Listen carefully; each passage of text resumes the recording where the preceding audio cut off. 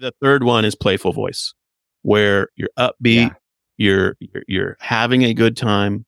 It feels playful. Even if you have to say something hard, it feels playful. And he said, camp on that one. Use it 80% of the time, Smart e-commerce operators know that net profit is the lifeblood of a business, better a small and profitable business than a large one which earns no money. The Profit Habits Workbook by Jason Miles gives you 17 specific, proven profit-taking actions. For a limited time, we are sharing this valuable resource with our listeners completely free. Download your 60-page workbook and start making your business more profitable today. Just visit theecommerceleader.com/profit habits. That's theecommerceleader.com/profit habits. We are Michael Veazey in London, England. Jason Miles in Seattle, Washington. More importantly, you are the owner of a thriving online business and you want to become the best e-commerce leader you could be. We're here to get you there. Let's jump in.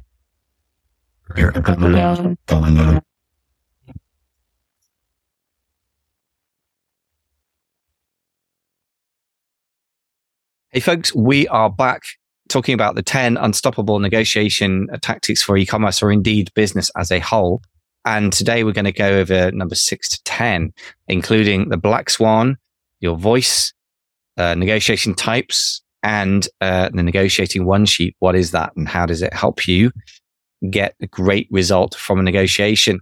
As the New York Times editor put it, the art of negotiation is disagreeing without being disagreeable. And if you can nail this as a general skill set, it's incredibly powerful in life as well as in business. So stay tuned, take notes, and don't forget to buy the book as well, which is Never Split the Difference by Chris Voss, V-O-S for sugar, S for sugar. That's the book we're discussing. Let's get into the show. Okay, let's keep moving. So number 6, discovering the black swan. This is actually pretty advanced stuff, but it is the name of Chris Voss's company. So it's very, very important to him. And that's basically trying to dig and dig and dig until you uncover the one thing that changes everything. And not always guaranteed to get this. It's kind of advanced, but an interesting thing to touch on nevertheless. Yeah. No, I mean, I think it is interesting, isn't it? Like in any negotiation, like we've bought businesses now, I think I've never bought a Fortune 500 company or anything big, but we've bought brands and assets and businesses from people. I think we're up to, I don't know, maybe 17 or something like that. And you realize that everybody has different ideal outcomes for different reasons. And it's just not as plain as give me all the money I possibly can get type thing. It's just not always that straightforward. Many times there's other things. Sometimes it's about reputation. Sometimes it's about the legacy of the thing. Like, I don't want my thing to go by the wayside and never be, I want my brand or my business or whatever to live on. Sometimes it's about they're just exhausted.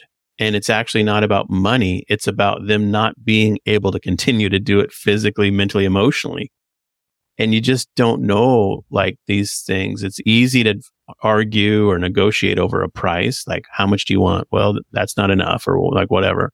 But frequently, I think to Chris Voss's point, there is usually a super significant driver that is the person's primary thing. And discovering that is helpful to you in the conversation and the negotiation. Yeah. Yeah, absolutely. Now, I was just thinking while you were saying this of coming up with a couple of sort of standard things that people might well be looking for. But then that struck me is that one brilliant thing that Chris Voss says is that a professional negotiator goes into a conversation well prepared, but they don't prepare to the extent where they believe they know what the other person's thinking full stop. They have hypotheses or hypotheses of what they probably are thinking or what they may be thinking. Right. And then you test those by going, well, I think this person just wants the most money there is. So listen, and is there evidence for that? Or is there evidence for perhaps a different hypothesis that they're exhausted and they just want out of the business? Are those two hypotheses actually accurate? And you try to have that thing that a grown-up has to have, two different things in tension in your mind at the same time. One is some decent quality hypotheses, and the other one is the willingness to admit that you're completely wrong based on the evidence. And that's, so I think, again, that open-mindedness that you have to bring to it is really important. But that's very, very interesting. sort of overlap between those two, isn't it? Yeah, no, it totally is. It's so fascinating. That's negotiation is just fun. It's just like it's just fun to be in the conversation with people about meaningful things, whether you're trying to sell them an expensive service or coaching, or you're trying to buy a business from them or have them buy your business. There's just so many elements to it that are consequential, and discovering what matters to people in that process is just, it's intriguing, and it's sort of a mind game that you're in. I don't know. I find it really interesting, and because you just, me too. It's funny. We get people that enjoy these things. Yeah, you're right. I think that's what's fascinating about it, is that there is structure, but it's a lot more subtle than it appears on the surface. And what's weird about psychological structures is we're dealing with human beings, and we should be familiar with that by now, and we should know how they work. But of course, we all bumble along thinking we know how the world works. And then it's kind of shocking how something so obvious as another human being talking on Zoom or in person, which is an everyday experience, is nevertheless so mysterious. And as you say, I think that's quite amazing. Let's move on to another couple of substantive points. So number 7, managing your voice. This is really cool. Again, very, very important. Again, the delusion you get from the movies or TV is that you have to be super assertive. Like, was his name Harvey, somebody in And the truth is that very assertive lawyers, there's some stats that Chris Voss had about lawyers in America and their negotiating styles, and about 7% were assertive, 25% were accommodators. We'll talk about that in a second. But the assertive way of speaking doesn't generally work very well. So the direct assertive voice is generally best avoided, contrary to movies everywhere. The two voices that Chris Voss suggests are the late night DJ, FM DJ voice. This is exactly what you and I are using, because we've got our microphones nice and close to our mouths, so we're not screaming at anyone. That is really fantastic kind of basis. That's good for difficult points. It's good as a sort of solid basis. And then a lot of the time, especially I think when you get better rapport with somebody, when you're in more of a rapport-like relationship, a playful voice is really, really great as well. And I think those two are the ones to play with. And the assertive voice is, if in doubt, leave it out, I think. Yeah, I was fascinated by this part of the masterclass. It kind of was convicting, because it made me realize I speak very, very frequently in the assertive voice tone, just matter of fact, like just say stuff. And his comment in the masterclass, at least, is that will hurt you. And the reality of it is it's not appreciated. It's like, it's a tone. It's like somebody on the other side of that is not going to be like in love with how you're talking to them if you're using assertive style. And so his commentary is avoid it, basically. And the other two voices of the three, he uses assertive voice, late night DJ voice, and then playful voice. He has A words for each of those. I can't remember the other two, but yeah, the second one is slow and calming. And his commentary is about that voice, the slow late night DJ voices. That maybe is 20% of the time tops. And he says specifically to use it when you're trying to make a very specific point, like I just did. And what's fascinating was when I heard that commentary from him, then I listened to another podcast from somebody you'll like, Alex Hormozy. And Alex Hormozy said he's learned over time, he's trained his voice. This is a totally different topic, totally different training. But his commentary was, he said, I've learned over time to speed up my speed of talking when I want somebody to get excited. And when I really want to drive a point home, I slow down. And I was like, oh, that's totally Chris Voss stuff. And then the third one is playful voice, where you're upbeat, you're having a good time. It feels playful. Even if you have to say something hard, it feels playful. And he said, camp on that one. Use it 80% of the time, Yeah, excellent. I like this stuff a lot. And I think that as a podcaster, I thought a lot about voices. I generally, as a podcaster, tend to fall into assertive voice and go, right, you got to do this and then that, no, and it's a bit sort of disturbing to listen to. And really the way you and I are talking is mostly kind of late night DJ voice. And that's with a bit of playful thrown in. And I guess that's about the right place to be playing in. The mix might change a bit, but it's super important. And I think in the world of video and people being obsessed with visual things, that they forget about the power of the voice. It's super important. Obviously, a lot of what he did was on the phone, so it was even more important. So a couple of other things to talk about then. So first of all, recognizing your type. This is not quite the same as the voice types, although they can correlate a bit. This is the 3 types of negotiators. First of all, you've got your analytical type. They want all the facts. They want time to gather the data, and they can come across as a bit cold or unemotional. Then you've got your assertive type, the sort of cliche negotiator that actually needs to be very, very careful not to get up the other person's nose and blow the deal up. They value respect. They think of time as money. They think of silence. If you stop talking when an assertive person's on the other side, they'll generally talk. I think both of us have a tendency to do that in the podcast. I've noticed that. And then the danger, of course, that you come across as unfriendly or even just like a nasty person, even if you're not really.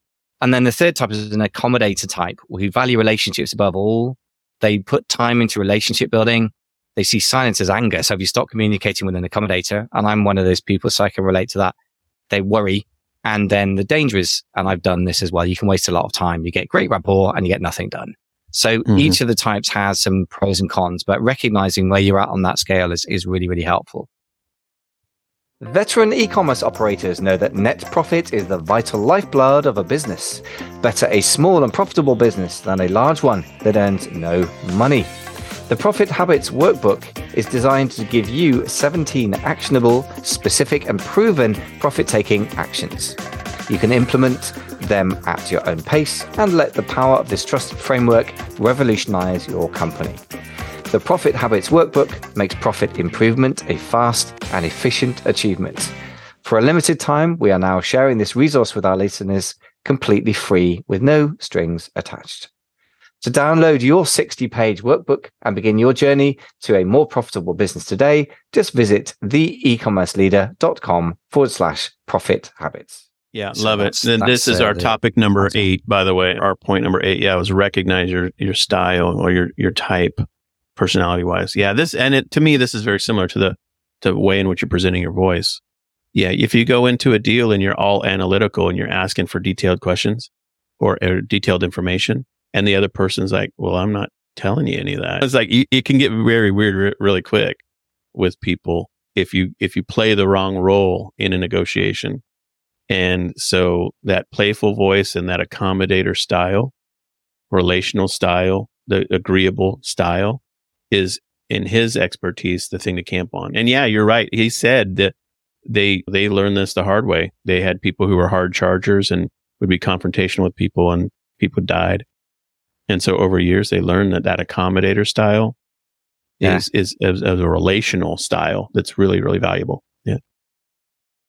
Well, I think the other thing he says is, I guess there are 2 sides to this. One is to recognize what style you are. And that's more or less intrinsic. You can flex a bit, but I'm an accommodator who's a bit assertive. Sometimes I'm somewhat analytical, but I sit around the accommodator. Now, what's interesting is once you've identified the style of the other side, then you've got to figure this out. So for example, I was working with somebody recently who gathered all the financial data for a deal, and I was going to help him analyze this. And I thought, okay, he's an analytical type. So if you're an accommodator, it's very easy to chit chat and talk about the weather and where are you in the world. Americans are obsessed with where you live, or my aunt grew up in that state for some reason, and British people talk about anything like the weather. But the truth is, to an analytical person, this is not data, so it's a waste of time. And to an assertive, you're not letting them talk about themselves and show respect, so it's a waste of time. So you can be very careful. So I gave this guy an absolute metric ton of data and let him mull on it and come back to it in his own rhythm, and that worked beautifully. The other thing is, if you're an accommodator, you need to be careful not to annoy assertives by wasting their time. If you're an assertive, you're probably in the most danger. If you're working with an accommodator, make sure you actually chat about the weather before you plunge in things and let the other person speak. And if you're speaking to an analytical type and you're a very assertive type, then you need to give the other person time to process things. If there's silence, they're maybe just thinking. The analytical types, you need to make sure they don't come across as too cold, really. Yeah, this is just so fascinating, isn't it? Because obviously, if you're in a business negotiation, when you want to buy a business, you're going to be in analytical mode. Like, this isn't the mode though. This is personality type, and this is slightly different mode. Well, let's say this way: you're going to have a tendency to lean into any behavioral style that you can bring to the party that's analytical, because you're going to be looking at it with like, do I understand these numbers? Does this make sense? Is it a good deal? That de facto will present itself as looking like super analytical stuff. Now, I've done this a couple times. One time I did this with a business deal where I was trying to buy the business. And it gets back to that about black swan idea where you have to understand what the person's deal is. And I was trying to value the business and I wanted information. And the guy was like, I'm not giving it. It was his prior year tax records. He was like, I'm not giving it. And so then we were on the horns of a dilemma. I wanted the information to soothe my analytical needs. He had a black swan in the back of his mind, which is, I want to be done with this and I'm not giving anybody any of my private information. That's too much.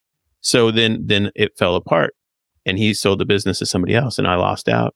And if in hindsight, I think if I would have approached that differently, more of an accommodator style, more of leaning into in that, I still had to have my needs met to some degree to value the business. Of course. But I think I didn't realize that my analytical approach was just not of interest to him. And he was the one in charge. It was his business to sell. Yeah. So this stuff plays out in really interesting back and forths with people, in my view. I think that what you're mentioning there implies as well that you need to go into, and we'll talk about preparing in a second. There's a thing called negotiation one sheet. But what you were just saying, it implies really reflecting on experience and thinking, how could I have done that better? Is there a way we could have done a deal? And sometimes the answer is no. But I think it's not a question of trying to make every deal work. Not every deal is going to work. That's what lead flow, deal flow is for.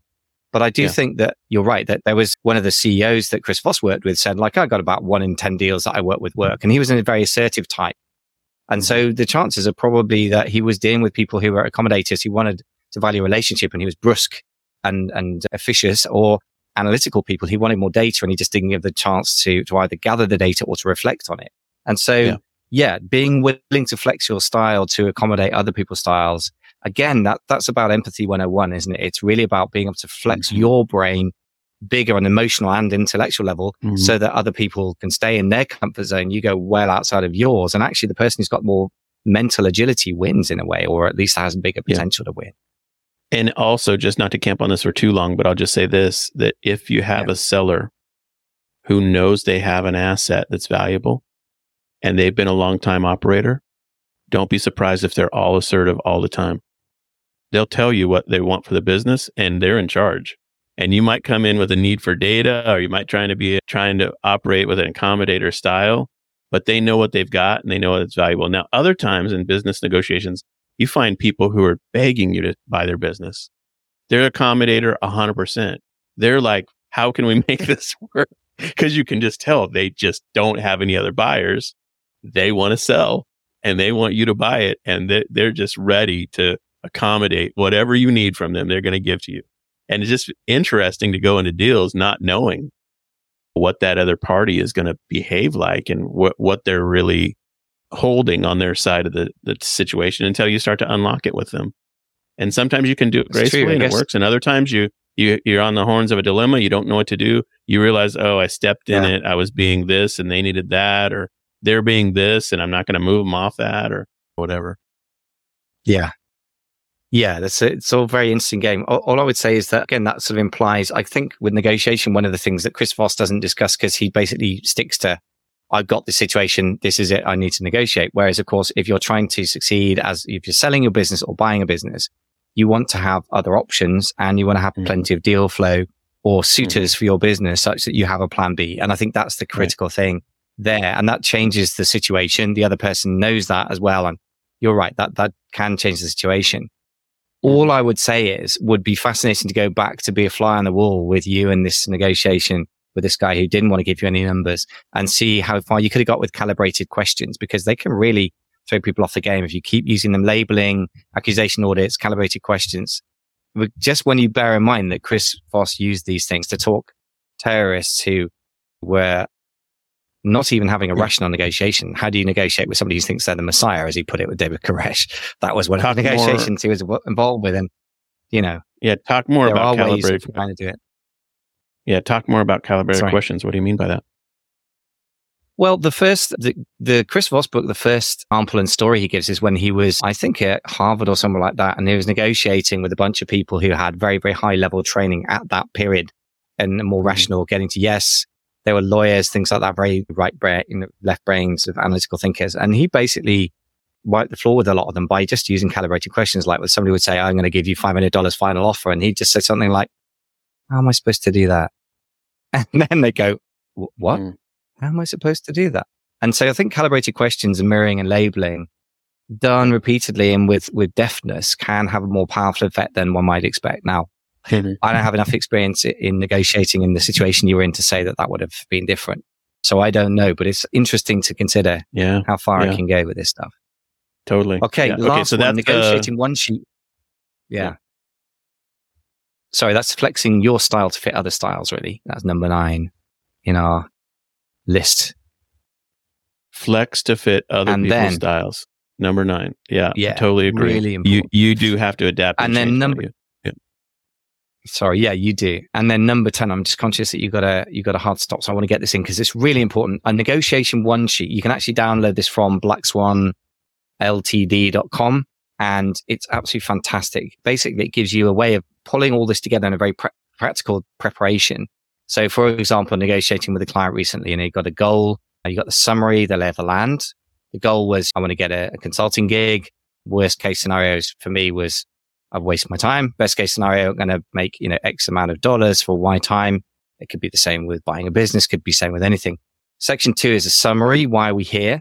What do I want? What do they want? Number 3, and this is where preparation really helps. You can just label, you can put a few accusation audits really ahead of time based on the sort of things that you've discovered about the person before you get on a call with it. So for example, if you realize that somebody sent you 15 emails asking for a bunch of details, they clearly got an analytical bent. You can say something like, seems like really detailed data is important to you. Or it seems like you value prompt responses and things like that. Because he'd sent one email saying, just so I value emails that come back within 24 hours. So I said, yeah, it seems like you value prompt communication. I'm with you on that. I'm sorry, I had a problem with my server, which was true. Number 4, you can prepare some calibrated questions. So what are we trying to accomplish here? Trying to elicit things. What's the core issue here? Always a good question, right? That's just basically straight up. And then you can always have this rather ninja ones, like, how am I supposed to do that in your back pocket? That's a very valuable one. It's a way of saying no. If they say, well, I'd like you to work for 10 hours for half of your usual fee, say, how am I supposed to do that, X? And what?